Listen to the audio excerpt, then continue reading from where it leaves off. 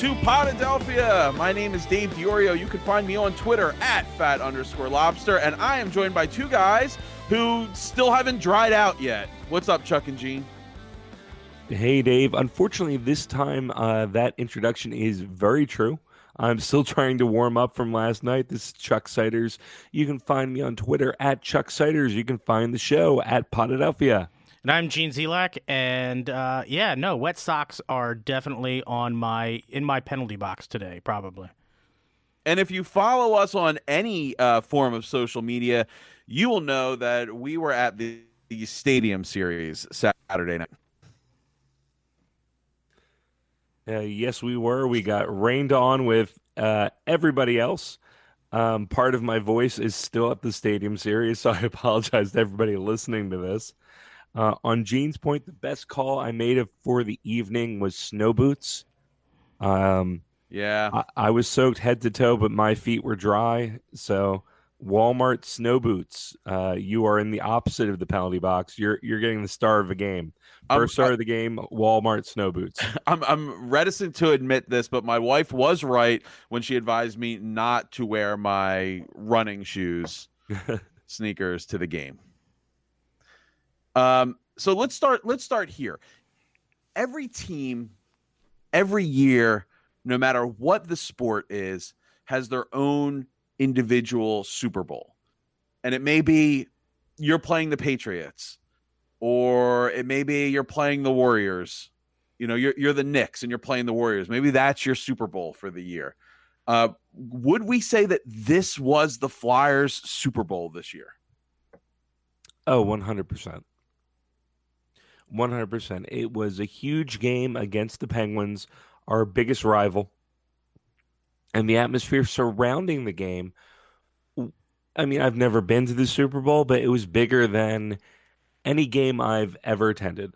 Even the Winter Classic I went to back in 2012, this was a bigger spectacle than that. There were more people.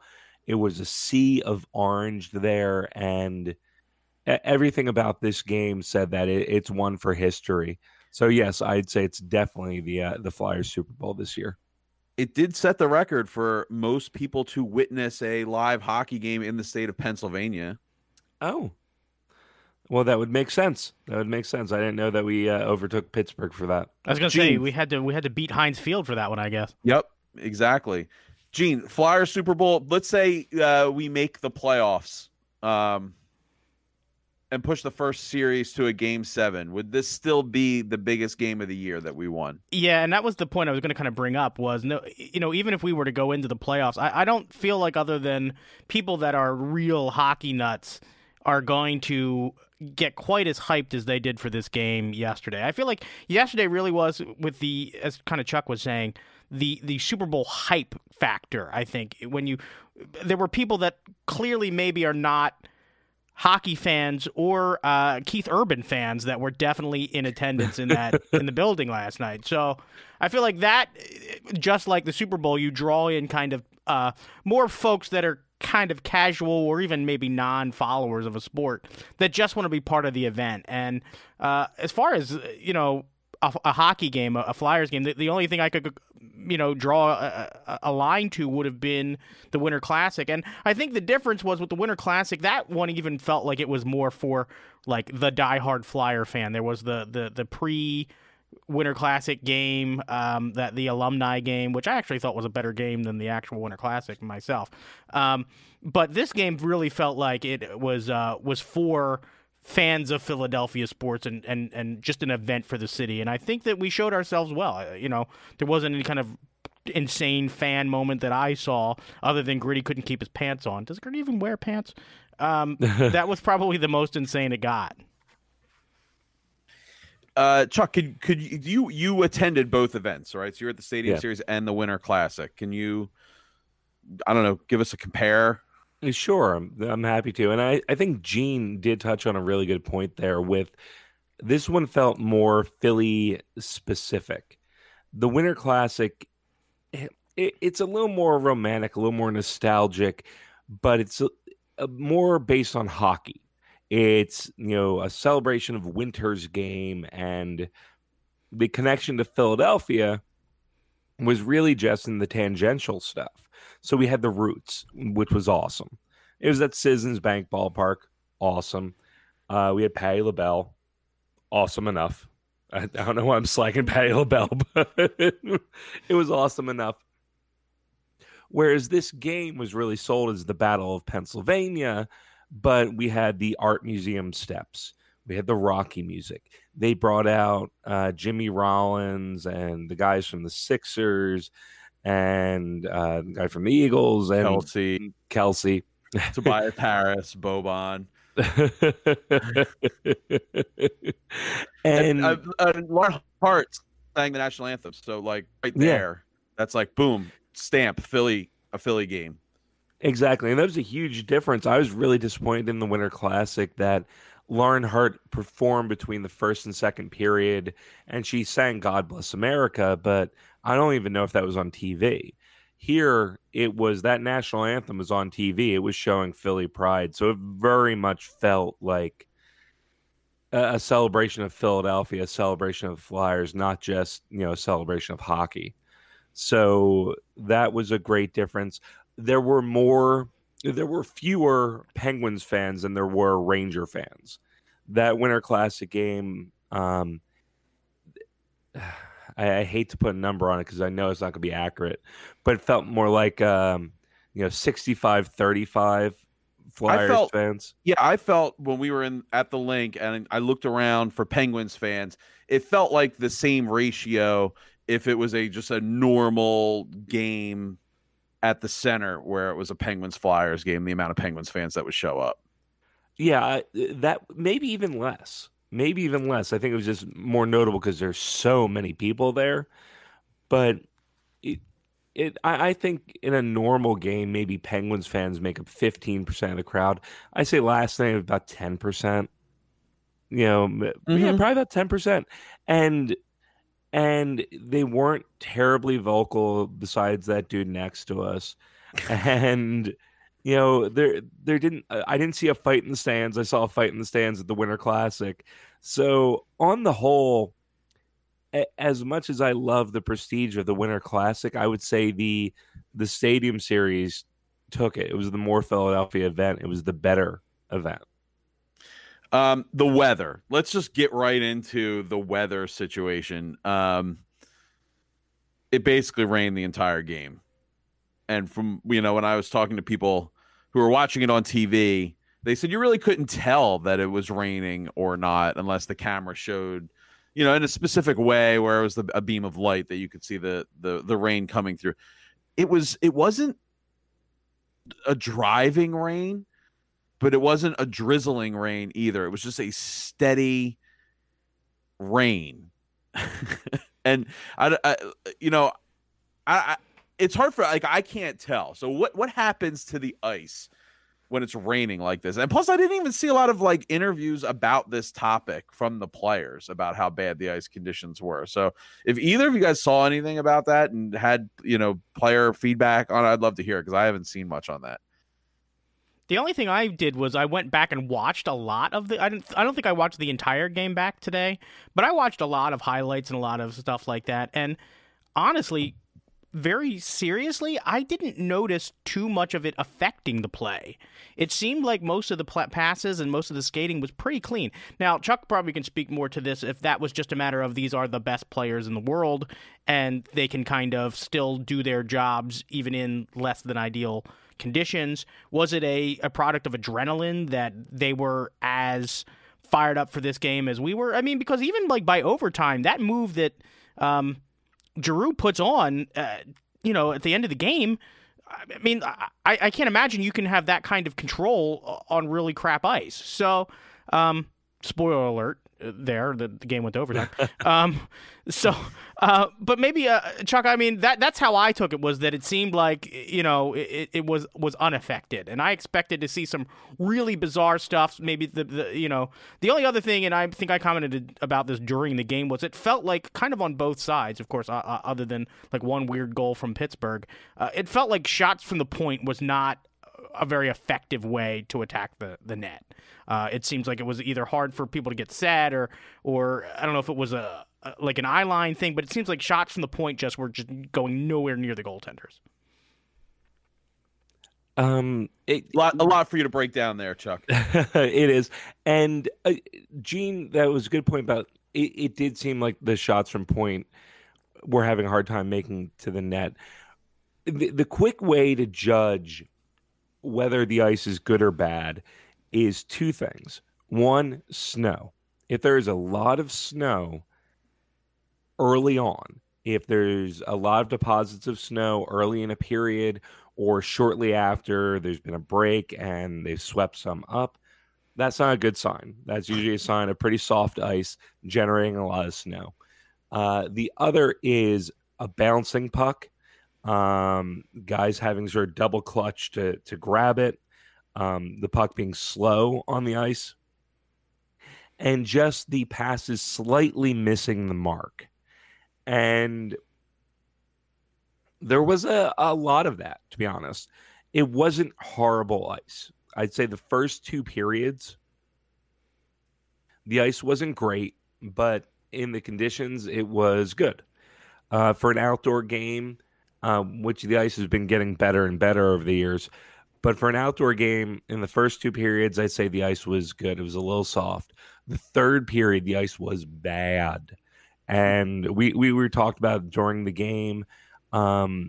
It was very slow. You'd see them. There weren't as easy icing calls because the puck would lose momentum going down the ice. And I'll be honest with you, I have the game on the TV right now. But you see the puck bouncing. You see somebody having to take 2 or 3 chances to steady it. A lot of the times in the game where it showed itself was I really questioned the Flyers' decision-making at time because the passes were off the mark. They're hopping over sticks. But puck handling, you're in contact with the puck more.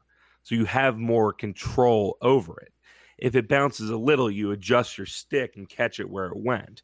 Whereas if I'm passing to Dave and he's 10 feet away from me, there's a lot of room for the puck to, bounce, go off trajectory, that sort of thing. So I don't think the ice wasn't good compared to NHL arena, but maybe compared to, Tampa on a sunny day, the ice was good compared to that arena. But by the third period, it was actively bad. And like you said, Dave, I didn't hear any comments about this. I didn't hear anyone saying, oh, the ice was really bad after the game. I didn't hear any talk of that at all. Interesting. All right, but I mean, like, we're burying the lead here.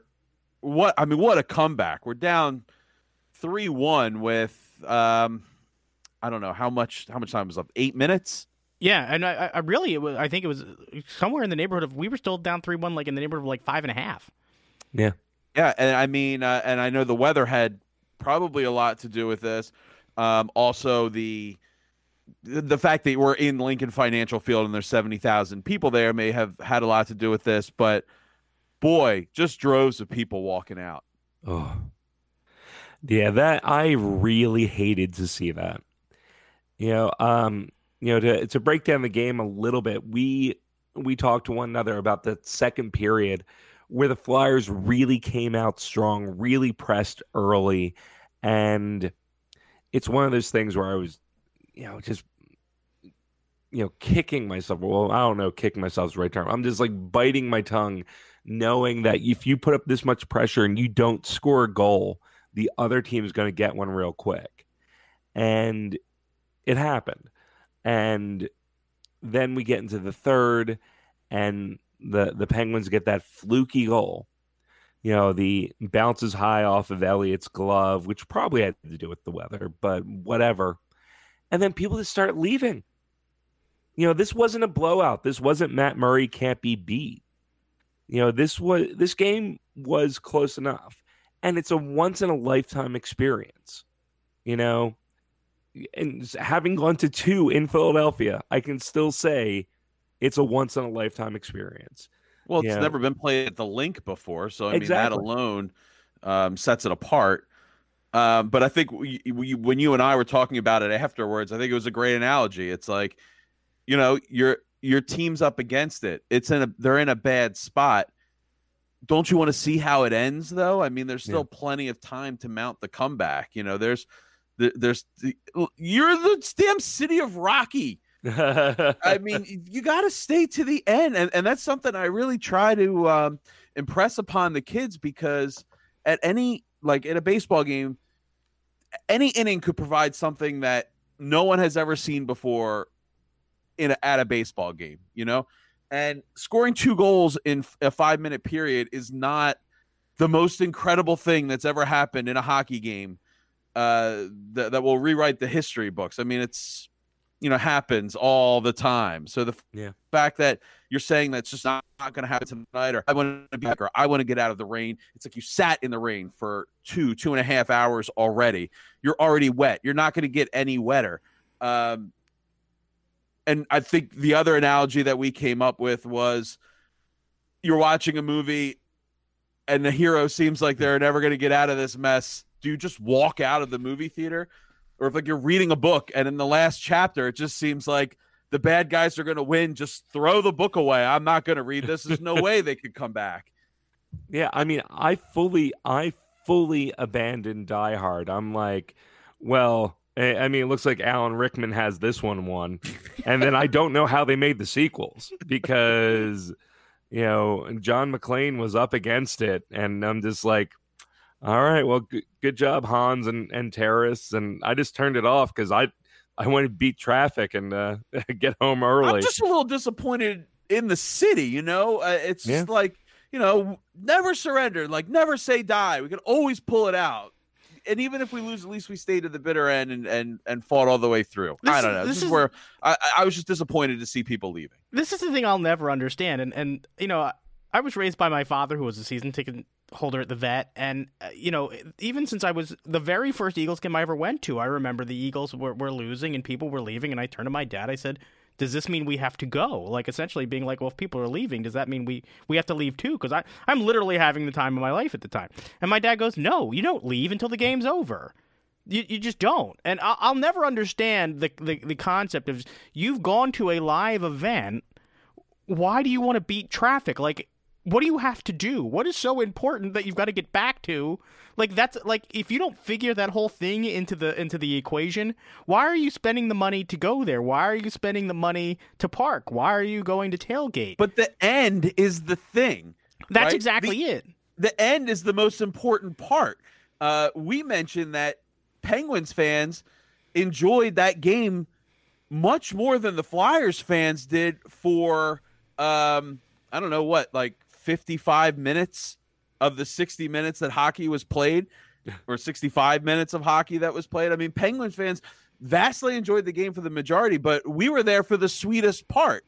That's the thing, is they got they got 55 minutes that night. We get the best part for the rest of our lives. Like, that's the thing, is we get the victory. So we get to rub that into their faces. That's the best thing about a comeback, is when you have somebody who's sitting next to you who's literally telling everyone around them, we might as well just leave because clearly this game is over and we need to just accept the fact that we lost.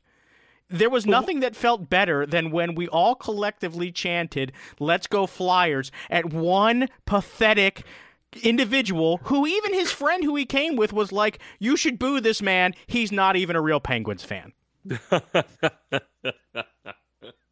wouldn't you rather see the last 10 minutes of a basketball game than the first 10 minutes of a basketball game? Absolutely. I mean, a basketball game is probably an extreme example of that because, you know, obviously that's the most critical time.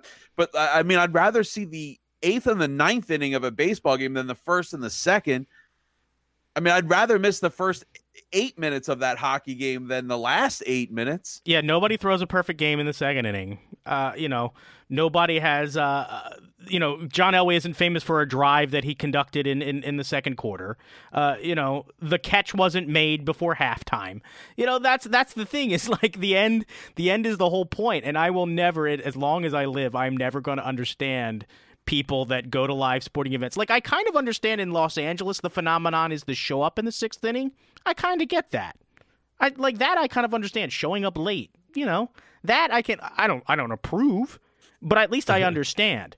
I'll never get leaving early. It's just never going to be something in my DNA that I'm ever going to understand. I'm always going to be one of those people that's like, look, man, I know we're losing 10-0, but I don't want to be at home being like, damn, I could have been there when we scored 11 runs in the bottom of the ninth. I really don't want that to be me. So all over Philadelphia, there's people lying about being there to see this comeback. I mean, they may have had a ticket to the game. There's probably some social media evidence to prove that they were at some point at Lincoln Financial Field on Saturday night while a hockey game was there, but they didn't see the comeback. Yeah, there's probably people all over the place who left still saying, oh yeah, it was amazing, I saw it, but then they cry themselves to sleep at night. Yeah, there's 30,000 people that are lying for sure. Yeah, and especially this rivalry. Why would you leave early? The Flyers have proven they can come back against the Pens. And even if they don't come back, there was a real good chance this was going to get dirty. After the Penguins went up 3-1, after the Penguins went up 3-1, Robert Haig more or less just went, hey, Malkin, we're fighting. And then Malkin didn't, and they both got the 2-minute penalties. But why leave early? There's been such a rich history of comebacks and crazy shit happening at the end of these games. Hell, even the last game against the Penguins, where they went up big early, and then Malkin takes the major, and then all of a sudden it was a game again. We could have tied that game. Why on earth would you leave this early? If you had kids there, that's fine. But I need to see that the kid was there and that the kid was not a teenager. If they are 12 and under, that is fine. But if they have a teen or above, no, sorry, you're sticking it out. Well, and the other thing is, if you've been either listening to this podcast, which clearly if you're listening to this episode, you have been, and you are aware of this Flyers team at all, since we did the lose for what the heck is that guy's name now? I've completely forgotten. Hughes. Lose for Hughes. I knew there was some sort of rhyme. Kako Kokoman. Since we did lose for Hughes, the Flyers have been one of the hottest teams in NHL. And there are so many examples in that run of times where they have been counted out dead and come back to life. Dave was at a game, I believe 2 weeks ago, where they had to pull a goaltender and score in the final minute to push it to overtime. How you can't, if you've done anything watching this team at all, you have to know that they are going to give you some sort of effort until the very end of the game.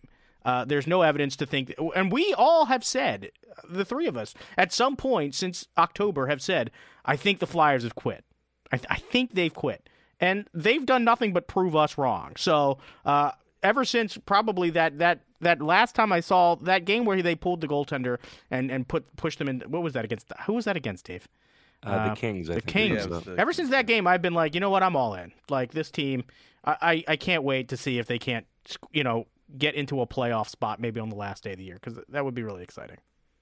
So here's what I want to shift to now. Wasn't it Marshall Faulk who said special players, special plays, special days? Was that his quote? I feel like that was Marshall Faulk. That certainly sounds like Marshall Faulk. Special players make special plays on special days. Or Deion Sanders, maybe. So whoever it was. So you're down 3-1. JVR gets it to 3-2. Voracek gets it to 3-3.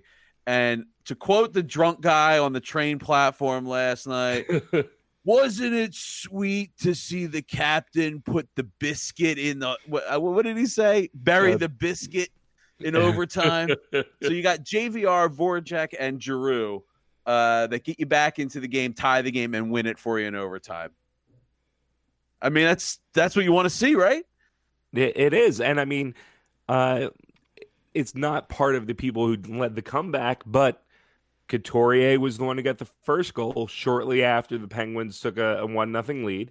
But as a big JVR critic in the past, and I always preface that, I don't try to be a critic of him now. When you say the past, you're also including Saturday night, right? In the second period. No, I just thought I was being honest there. Like, I wasn't disappointed. I just know what to expect of him. And that was going to parlay into what I'm saying here. JVR is a scorer. He's not a playmaker. So when you're down, he's not going to go put the puck on my stick. I'll make this happen just by myself.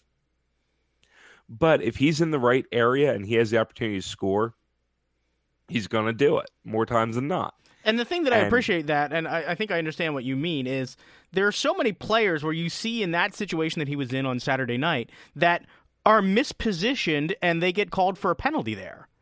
That so many times I have seen, if you watch enough hockey, you'll see that exact situation where there's just a scrum or a melee in front of the net, and guys just aren't aware of where they are in space, and they commit a penalty.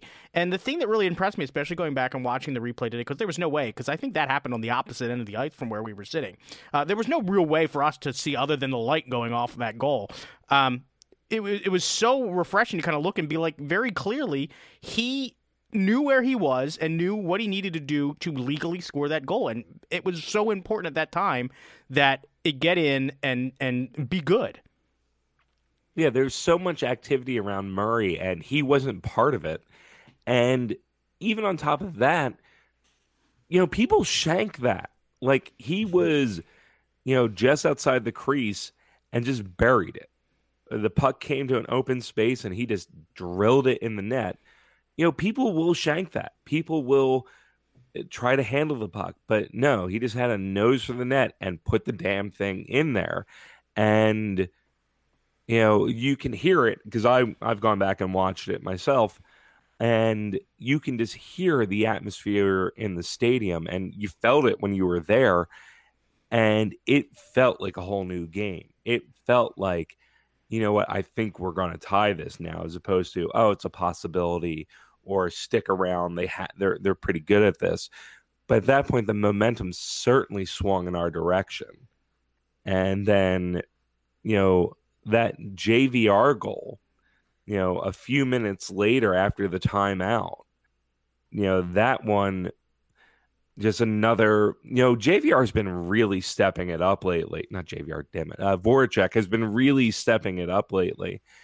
And another example of, what was it, under 30 seconds left that he managed to tie it up? It was under a minute. I don't know that it was under 30. It was probably, I think, right around 30 seconds. Yeah. I think it was like 33 seconds. But the thing that was interesting, I thought, and we talked about this while it was happening, Chuck, maybe talk me through what you think on the bench the decision making might have been. Do you think if we are not in that 4-on-4, because we were on a 4-on-4 situation or a 5-on-4 situation? I think we were 4-on-4 at one point, and we talk me through what you think the decision making was, because we scored that goal on essentially a power play, both goals on a power play, because we yanked the goaltender, right? Well, yeah, we had the man advantage. And the distinction between the power play and just having the man advantage is the Penguins' ability to ice it. The one to bring us to 3-2, and I can't recall now if the power play had ended or if we were still on the 4-on-3 power play. And Dave is a big proponent of pull the goalie early. It was 4-on-4, and we pulled the goalie. So it was a 5-on-4 situation. So the Penguins couldn't ice it. I thought for the JV part of the right before the JVR goal, I thought we were actually 5-on-3. I thought we had said that we were 5-on-3 at that point, but I think at one point we were really concerned because we were very close to the point where they were going to get a guy coming out of the box, and we were talking about what we needed to really guard against was that guy coming out of the box breaking free and having a shot right at the net. So I think that we scored that goal 5-on-4 right around after they got the man back. So it was 4-on-4, and then there was another penalty, and then we played like 20 seconds of 4-on-3, and then we pulled the goalie, right? Yes. That's kind of how that went down. Yeah, I'm a big fan of it. I think you because if you're down by one and you're gonna pull a goaltender with, I don't know, 90 seconds left to try to tie it up, if you happen to go on a power play with, say, 4 minutes left, I feel like that's the better opportunity to pull the goaltender and try to strike while the iron's hot, as opposed to just doing the conventional, I'm going to wait until there's 90 seconds left or, 120 seconds and try to go for it there. And I understand that reasoning. Patrick Waugh had a lot of early success with that. I don't know. I feel like you can generate a lot of pressure, even strength, but during the Stadium Series game, we were talking about the bad ice, and you were advocating for pulling Elliott, and I was all for it because they were going to have a hard time, getting that free icing, right, getting it down our end, because it was just going to lose so much steam. Or be able to accurately get a shot on goal from deep, because if you were going to put any air on that puck and it was going to hit the ice, who knows what it was going to do when it actually came down. Exactly. And they took great advantage of it. And, it's so... And the Flyers are good with the extra man. They are good with the extra player and the goalie pulled. And, that was the game. That was, how they came back and won it. And can we talk about my radical concept? Oh God. Yes. I need Gene to hear this. Okay. Because this was like 1 a.m. me talking crap. But what if you went into a game and said, every time we have a face-off in the offensive zone, we're going to pull the goalie? I think that there's probably mathematicians or Gabe Kapler who would probably agree with you. I need someone to run that through the mainframe, and tell me what would happen. You would lose like 12-6. It would be very exciting. It would be tremendously exciting if you were playing against us, but you would lose like 12-6. I'm not so sure about that. You couldn't keep up the pressure. You couldn't and the way the team you would be playing against, they wouldn't be playing that prevent defense of just hold on to a lead. It would be like, well, we might get scored upon, but they literally have an empty net. It's gonna break in our favor sooner or later. I think you're talking in hypotheticals. You don't know for sure. Because no one's ever been radical enough to try it. Well, was Dave, that Bobby Clark or Clint Eastwood, or what was that impression you were doing there? It's Clint Clark. Well, Dave, the Flyers' head coaching job is going to be available come the end of the season. So I feel like we could submit this episode as your resume and see if we can't. Hey, if someone out there is doing it's got the Lose for Hughes vibe going, and hey, try it. I would love for you to try it. It's like closers starting the baseball game. It's like I don't know what even else. Punting on third down. Yeah, you got to zig when everyone else is going to zag. Going for it on fourth. But here is something I wanted to bring up before we get away from hockey. Did it feel to you somewhere? Oh, we're not getting away from hockey. I have a lot of fun stuff to talk about. But all right, go ahead. One of the things I wanted to did it feel like to you guys at any point where all of a sudden it felt like they were playing this like a Game 7? You know what I mean? It felt like the Flyers were going to do whatever they had to do to win this game. Somewhere in the third period, I just felt that even though we were down, that they were going to do the kinds of things you would do if you were in an elimination game. That, and part of it was also that we were trying to showcase some players, and to a certain degree, I think that some of our long tenured players wanted to have some of the guys that were going out go out on a high note and didn't want to just the Bon Voyage be just a 3-1 loss. So I feel like there was an added bit of emotion. And from what I saw of the post-game ceremony in the locker room, if you call it a ceremony, the post-game wrap-up that they had in the locker room, they presented Giroux with the traditional biker helmet that they wear at the end of the game, and Giroux said quite traditional. No, not mine today. And then it went to Voracek, and Voracek said, no, not mine tonight. I think tonight it's got to go to Wayne Simmons. And I feel like from what I heard from some of the beat guys, they kind of said there wasn't a dry eye in the locker room.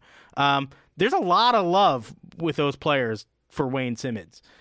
So I feel like he's gonna go, but it was nice that if this is his last game as a Flyer, what a way to go out. Yeah, Gene. I agree. It is a hell of a swan song for Simmer, and he's gone. Like if Simmer is not gone by the end of the day all of you are listening to this, I'd be floored.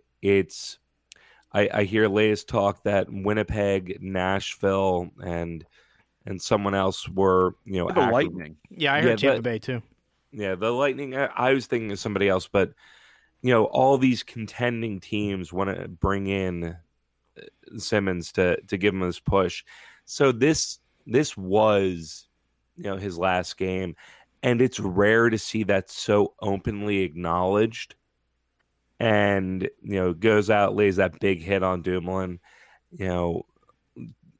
Being that aggressive, that clean aggressive player. I read a stat today that he's never been suspended. Yeah. Think of it that way. Think of the way Wayne Simmons plays. Yeah, he's never been suspended. Never been suspended, and that's remarkable. And it's not even like, Malkin's hardly ever suspended because they don't call anything on him. No, like Simmer plays up to the line. He plays up to the line, and if it crosses over, it's barely over. But that game, what a great send-off if this is his last game as a Flyer, and everyone believes it is. And that Game 7 intensity, I think it was going to be there no matter what. But, we have Elliott there. Who knows if Elliott's being traded now with whatever's going on with Hart. But it really, they came out to fight for something, and they really did, and that was a well-earned win. And aside from all that, the season's on the line. I mean, we were talking about we're down 3-1, and we were basically saying if they lose this game, when are we scheduling the eulogy for the season, the eulogy episode? So this definitely because it's a 4-point game. I mean, when it comes down to it, so you absolutely positively 100% had to win this game, and then to pull it out in the fashion they did. Yeah, hell yeah, man! What a great last game. I mean, it'll definitely be when I think of Wayne Simmons in the future, I'm going to think of this game. Yeah, it's a good one to think of, and especially because I don't know, he does so many little things. He's had big games, he's had hat tricks, he's had big fights, but it's really just his consistency, the game in, game out. And yeah, he's a streaky scorer, but he's always a presence on the ice. He's always someone you have to pay attention to. So all those Wayne Simmons jerseys out there, like there's a lot of people that have Wayne Simmons jerseys. Legacy jersey, like one of those jerseys you could just wear forever. Yeah. Oh, God, yeah. Yeah, it's hold on to your Simmons jersey. It won't be retired because he's not going to the Hall of Fame, but it's going to be a long time before someone wears that again, and he'll be in the Flyers Hall of Fame. When his career is over, he'll be a part of the alumni games. He'll probably end up living in the area. I think if I can find a Winter Classic Simmons jersey after he gets traded on some sort of reduced price, that's one I would just go out and get, even though he's not on the team anymore. You mean like a Stadium Series one, like from this game? Yeah, that's what I mean. Yeah. Because I don't remember if he was on the team for the Winter Classic or not. That's what I mean. I keep calling it the Winter Classic. Yeah. It's our classic that was in winter. Well, here's the thing. Maybe more than any of the other four major teams, there are so many Flyers that have gone to other places that I have remained really big fans of. I'll give you a good example. I have always kind of kept tabs on even Justin Williams' career. And when I hear that he does something great, and he hasn't been a Flyer for a long time. He's been not a Flyer a heck of a lot longer than he was a Flyer. But even, when I hear how he does, I still go, hey, former Flyer, Justin Hey, Williams. is that the case of another team taking a flyer on a flyer? Very well played, Dave. Thank you. But yeah, I think maybe I'm more, with you, Gene. maybe more than any other of the other teams, there have been other, and Scott Hartnell, another guy. When he left, I was really sad to see him go, but kept tabs kind of on those last couple years. He played other places. Mark Recchi was a guy who played he was a journeyman, played everywhere. But in my heart, he was always going to be. He was a flyer, and I feel like maybe other than Chase Utley, baseball maybe is kind of closer to the equivalent. And Chase Utley, I still rooted for pretty, I hate the Dodgers, but Chase Utley always wanted to, he could go 4 for 4 and the Dodgers lose by 6. That's what I wanted. But like I can't think of like football players that I really rooted for out that left. But hockey players, I feel like, and Rod Brind'Amour wore 17 too, so that's a pretty good number, right? Yeah. Brind'Amour, Jeff Carter. Oh yeah. And they gave that one quick away. There was no mourning period for Jeff Carter. He was out. Simmons like, you want Carter? Like, well, they were part of that. Was the trade, right? Simmons and Carter. Like Carter was in that. He was part of that deal, wasn't he? It happened the same day. Like, that's right. Minutes of one another. Yeah. But no, Mike Richards got us Shen and Simmer. And, Shen became Morgan Frost and Joel Farabee, which Yeah, Morgan Frost. Oh, he is killing it. I think I saw 45 points in 20 games in his junior career this year. Whereas Carter went to Columbus and brought us Voracek, the pick that would be Couturier, and Nick Cousins, I think. But yeah, well, so I'd say, like, in hindsight, that deal pretty good. Yeah. Oh yeah. I don't know that we all loved it the day it happened, but so here's what I'm going to do. I'm going to go ahead and call it now and say this is going to be an all hockey episode. I'm going to cut the rest of the outline. I think we're going to cover Phillies, like when Harper signs tomorrow, today, whenever, and the Sixers stuff we can hit up anytime, because there's plenty more about this game that I want to get into, and I really want to savor our classic that was in winter.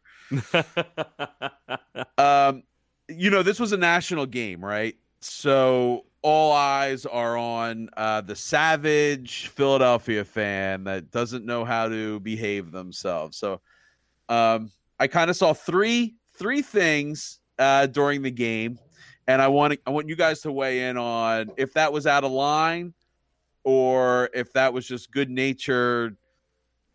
You're in our stadium. We're gonna just give you a good hard time about being a Penguins fan.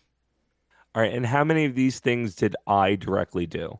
You did 0 of them. Oh, so good. Thank you. Everyone here is clear. I would never bring something like that to light. Okay, so the first one is Dumoulin gets up after his injury and everyone boos. That came out pretty loud and clear over the TV sets. It came up pretty loud and clear in person too. I was trying to figure out if it was some sort of like, was there a Coots thing going? Is there like one of those like player things, or were you just literally booing the fact that he was able to get up under his own volition? He was able to function. What's that, Gene? Like if we were booing that he had all of his faculties. Yeah, it's like, thought he was dead. You promised me a dead penguin. That is not a dead penguin. Like what? What was that about? And it's not even like, Dumoulin kills us. I don't know.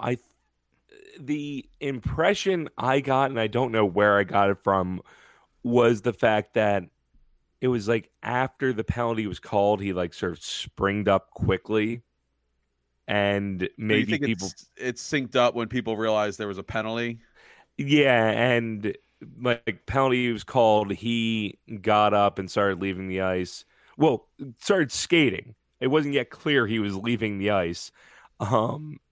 fairly comfortably. I think it was like, oh, he's faking it, as he left off to go to the silent room to be studied for a concussion. And did he return to the game? We don't know that. I don't think he did. I don't think he did. All right, so that one was out of line. But maybe that one... it's we've been framed. Yes, it was all of those Penguins fans, and they were booing so Flyers fans would look bad.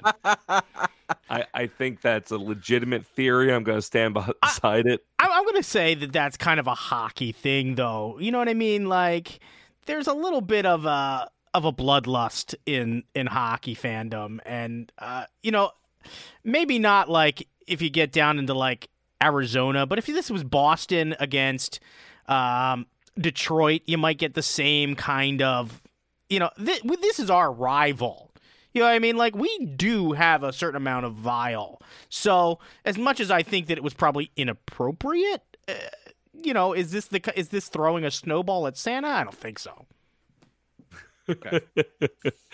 All right. When an entire section of fans chants asshole at points at one person that's wearing the opposing team's jersey. Have you seen this? This is like asshole, and you're like all just pointing at the one person. I think that is fine. I'm totally okay with it. Okay. Yeah, me too. Especially because it did not escalate to like physical violence against that person. So I think that is perfectly fine, although it treads a dangerous line. Okay. All right. Number 3. Actually, I have 4, so we'll get to the 4th one too. So number 3, when we were walking out, there were 2 Penguins fans who were saying nothing to no one, but there was a clearly intoxicated woman screaming at the back of their necks, "Let's go Flyers," the entire way out of the stadium. Oh, and Mario Lemieux sucks, I believe, is also what she said. In case you didn't realize that Mario Lemieux sucks. Yeah, I'm pretty sure she followed them all the way to their cars. We were convinced they were going to follow. She was going to follow them all the way to Harrisburg. And she got progressively closer too. Yeah, like it started off like maybe 12 feet away, and then by the end she was like screaming into the back of their necks. Their neck hairs were tickling her lips by the time we got out of that stadium. And she was just so angry. Another one I'm totally okay with. Gene, I'll let you go first. What's your opinion on this? I thoroughly enjoyed it, so it's hard for me to rip it because I was so entertained by it the entire way down the concourse. I would have felt very uncomfortable had the shoes been reversed. And but no, I'm actually kind of fine with that. Oh no, I think we talked about like, if you are out there and you are listening to this show, random screaming lady, you are welcome on it. You are an honorary Podadelphia member. Like, and I joined in. Like, I did not join in the actual, like, aiming at them harassment, but I echoed those Let's Go Flyers chants. Yeah, email us, Podadelphia podcast at gmail.com with your Skype address. We will gladly have you on the show. Yeah. You can give us a replication of your Let's Go Flyers chant. Of course, after you have a 12-pack. Okay, number 4. Gritty ruins an otherwise normal cheesesteak eating contest by dumping a bucket of Cheese Whiz on the contestant from Pennsylvania. Pittsburgh. Pittsburgh. I'm sorry. Are we over this staged do something horrible to the fan of the opposition? You see this with the Fanatic, like every stadium and arena does this. I feel the setup was nice because I actually thought a cheesesteak eating contest was going to happen. Yeah, and I agree with you on that because I was interested to see it. Then once, and I don't know why, but I really was interested to see it, especially if they're the stadium cheesesteaks. That kind of tasted like Newports. Yeah, we're going to talk about the stadium cheesesteak too. But I just don't think it, should have gotten as much attention as it did.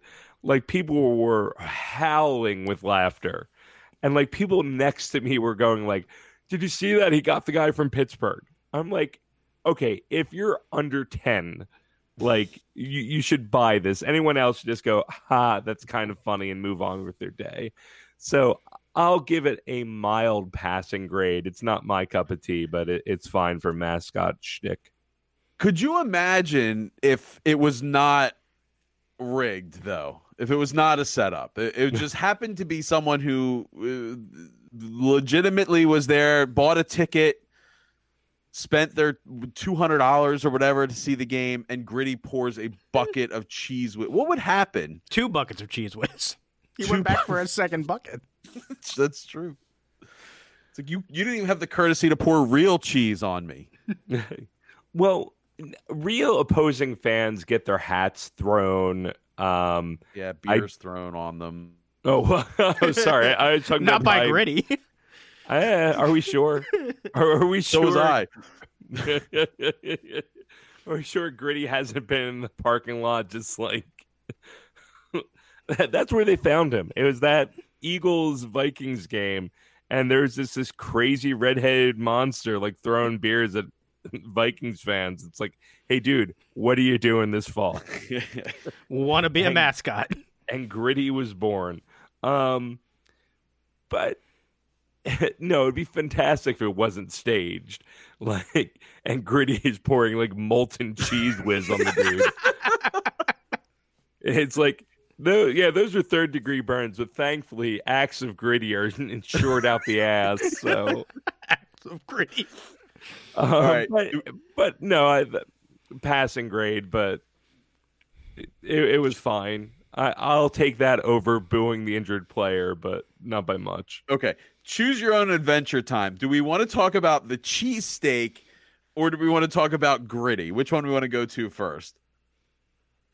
Let's go cheesesteak since we were on that topic. Okay. We all got a cheesesteak.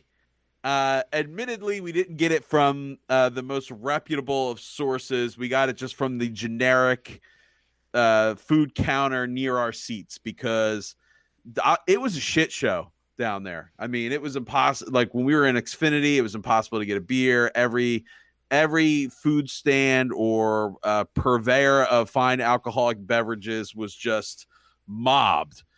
So we just decided, hey, let's get up to our seats and we'll just grab food there. So we all got a cheesesteak. At cheesesteak, I'll tell you what, Aramark, this was cheesesteak in the loosest sense of the word. I think the first indicator that something was wrong was after, we got to the seat and stuff. I picked it up and it was a cold log of something wrapped in paper. It was cold to the touch. It was cool. And you open it up and we have photographic evidence of this. It was basically slices of like 2 slices of, I don't even call them like Kraft singles, Yeah. white American cheese in a roll, and then steakum that was cooked 2 hours ago and then just kind of put on top. And, the cheese was not melted. It was gristly as if it was like made when they got that B-roll footage that they showed during Monday Night Football games of a guy making a cheesesteak. Like it was still from that shot that they've been reusing since about 2007. You got better cheese sandwiches at the Fire Festival than what we got for $12 at Lincoln Financial Field. So, Aramark, you should be ashamed of yourself. Anything else about the cheesesteak? Well, Dave, you had talked about wanting a cheesesteak, and I'm like, I haven't got a cheesesteak at a stadium in a while. And I'm like, I'll just go for the hot dog. And it was a marginal difference in price. So I'm like, you know what? I'll get a cheesesteak. And the whole time I'm eating that cheesesteak, I'm like, should have got a damn hot dog. It was a poor call all around, and that was some like gray ass meat. Like that was not beef color. Look, I expect to pay, through the nose for concessions at these events. It's fine, but at least just make it okay. Yeah, tolerable. Like a Wawa cheesesteak was much better. Yeah. Anyway, all right, let's go on to Gritty then. So we have I have 3 Gritty events. That's right. So maybe I don't know if I missed any, jump in there. So we talked about the cheesesteak eating contest with the Cheese Whiz, so that one's good. Gritty zip lines from the top of Lincoln Financial Field to the ground. Now, Chuck, you contest that was the actual Gritty, and I think it was probably some sort of stunt double, a stunt Gritty. Stunt Gritty is the actual. So do we know who dons the suit? Gritty dons the suit. I don't want to hear suit, Dave. Yeah, Gritty puts on the uniform unless she doesn't. Spoiler alert. But I don't want to hear any talk of anyone other than Gritty. But to my knowledge, that was Gritty. He is well trained from whatever mascot academy he went to, and that is legitimate. He had a fine mascot resume before he was discovered whipping beers at Vikings fans. In the K lot. Yeah. I mean, you got to have some stones to zip line from up there. Well, fuck it. I salute you, Gritty. That's some brave shit. And he did some backflips, and I mean, he dropped the whole way and didn't hesitate. If that was me up there, I think I would probably waver in my decision making. All right, and then in the second intermission, we got Gritty. Gritty goes streaking. I think his streaking wasn't actually during intermission. I think it was actually, just in a commercial break. Okay. Because I remember thinking, I'm like by the time he was escorted out of the game, puck drop was a second later. Yeah, I think you're right. I was like, I know they're professional athletes and shouldn't be distracted by this shit, but I'm like, you have to imagine going to face off. Do you just see Gritty streaking? You would have to imagine it's at least a little distracting. And I was all favor of Gritty streaking. It happens to the best of us. He did post on his Twitter later that he was kicked out of the game for streaking. So I vote the streaking was my favorite Gritty moment. Yeah, I think that was the only thing I wish had happened was when the problem was they let the mites on ice and their tiny little rink play way too much. They must have logged, I'm not even kidding, 3 hours of ice time on that tiny little rink. And by the time Gritty went and belly flopped on it, there was just no surface for him to slide on. So he just kind of died right in the middle. I know that originally the idea was probably for him to slide across that little pond, but that was just something, because I could see that coming a mile away. I'm like, oh, this is going to be great. He's going to slide against the whole thing. And then he just kind of died on the belly flop. But that would be the other thing I want to bring up. Kudos to whatever squad they found to be the Mites on Ice group. Those kids, and I'm pretty sure it was just one team that was scrimmaging against itself, they came to play. They were out there every single break in the action and they just gave it their all. Yeah, they left it all on the ice. An ice surface that wasn't cleaned. But no, they were going at the whole game. Yeah. Okay, so let's see. What else about the game? We kind of already talked about the uniforms and stuff on previous episodes, so I don't know. Do you want to talk about the goalie masks? Do we want to talk about the fact that Carter Hart didn't play? Probably the most prominent news. I mean, yeah, he didn't play because he has a lower body injury. Yeah, well, that's fine. Let's get to the goalie masks. He's on vacation on LBI. Yeah. I don't know. They were cool. The masks were cool. If you saw the release on Twitter and all that stuff, they were pretty cool. I mean, Carter Hart's was pretty cool. Yeah, I like Carter Hart's. Elliott's was my favorite, the one with the Eagles wings. And it looked good on the ice from when I actually watched the coverage. You can still see it. That's pretty kind of clear. what you want, right? Like a simple, bold design when you're playing in a stadium. I mean, Carter Hart's had friggin' Nick Foles on one side and Carson Wentz on the other side. It's like, first off, dude, you got to pick a side. You can't be both. Right. Not in this town, bruh. But yeah, the Eagles wing, I think that was the way to go. Yeah, I agree. And I did like Carter Hart's design, but yeah, you're not going to see that from far away. It wouldn't have read that well on TV. And yeah, it should have been like Nick Foles on one side and, another great Eagles quarterback, not Carson Wentz. Like, pick your one or the other. You can't have Peterson. both. Or Peterson. Oh, that would have been good too. Yeah. Or like the Philly on the other side. Which Yeah, we with did like a get to see Lombardi on the back. we got to see the Philly statue, poorly backlit, but we were in the presence of the Philly statue. That statue was weird. It had like a giant floodlight right behind it. So if you wanted to take a picture in front of it, you really couldn't. Yeah, no, you would have been in a shadow. It was Strange. not great.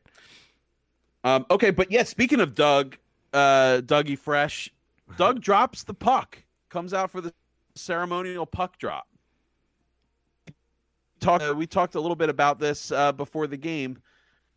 Give me your rankings again between ceremonial puck drop, throwing out the first pitch, coin toss at an NFL game, or ringing the bell at a Sixers game. Which one is most prestigious? I had said that the coin toss is most prestigious because there's only 8 home games a year, so it is the more rare feat to accomplish. Also, it's kind of it's not as high pressure as throwing out the first pitch because you've got to really be able to perform, or else you're going to look pretty ridiculous if you just throw it right into the ground. Especially when you've seen people that with all kinds of ailments and things that are able to do it, and then you come out and suck. That's never a good look. Ringing the bell probably would be like the second favorite thing because I feel like the NBA has got it's got a cool factor.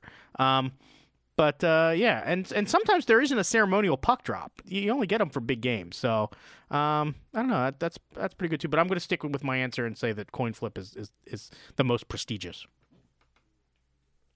Okay, and I'm going to disagree with you. I'm going to say ceremonial first pitch is definitely the best.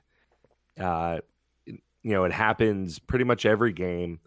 There are so many games that a lot of people get to do it, but you have people as prestigious as presidents going out to do it. Like sitting presidents will throw out the first pitch. It frequently gets in the game coverage. So first pitch is, the most important, the most impressive. And like the fact that it does take effort to do, this doesn't mean you just show up one day and go like, all right, fine, I'll do the first pitch. What's baseball? What am I doing? The person has to, put some effort in to just not thoroughly embarrass themselves. I would put ringing the bell second. I think it's fairly new, but it is making an impact. They're the up-and-coming team. Basketball is just more popular on the whole. Ceremonial puck drop. It's, like a smaller scale first pitch. And, there's a lot of great photo opportunities. And I'm going to say last is the coin flip because the person there for the coin flip, they're not even doing the coin flip. It's the ref that's doing it. It's just like, and, bringing up for the coin flip, Henry Winkler, and like the Fonz waves to the crowd and then just kind of stands there and then things happen and then they leave. So I'm going to put coin flip dead last. Yeah, I like the first pitch too because there's glory to be had. Like if you groove it in there, you get some cheers. There's something on the line there, right? Question about the puck drop because we had two different. So it was Giroux and Crosby, right? Yeah, and it looked so when I saw the pictures on TV or whatever, it looked like Giroux had the I forget which one was which. So one of them had the I'm going to take the stance like, this is a real face off, and then the other one was like, I'm cheesing it for the camera. What is the correct?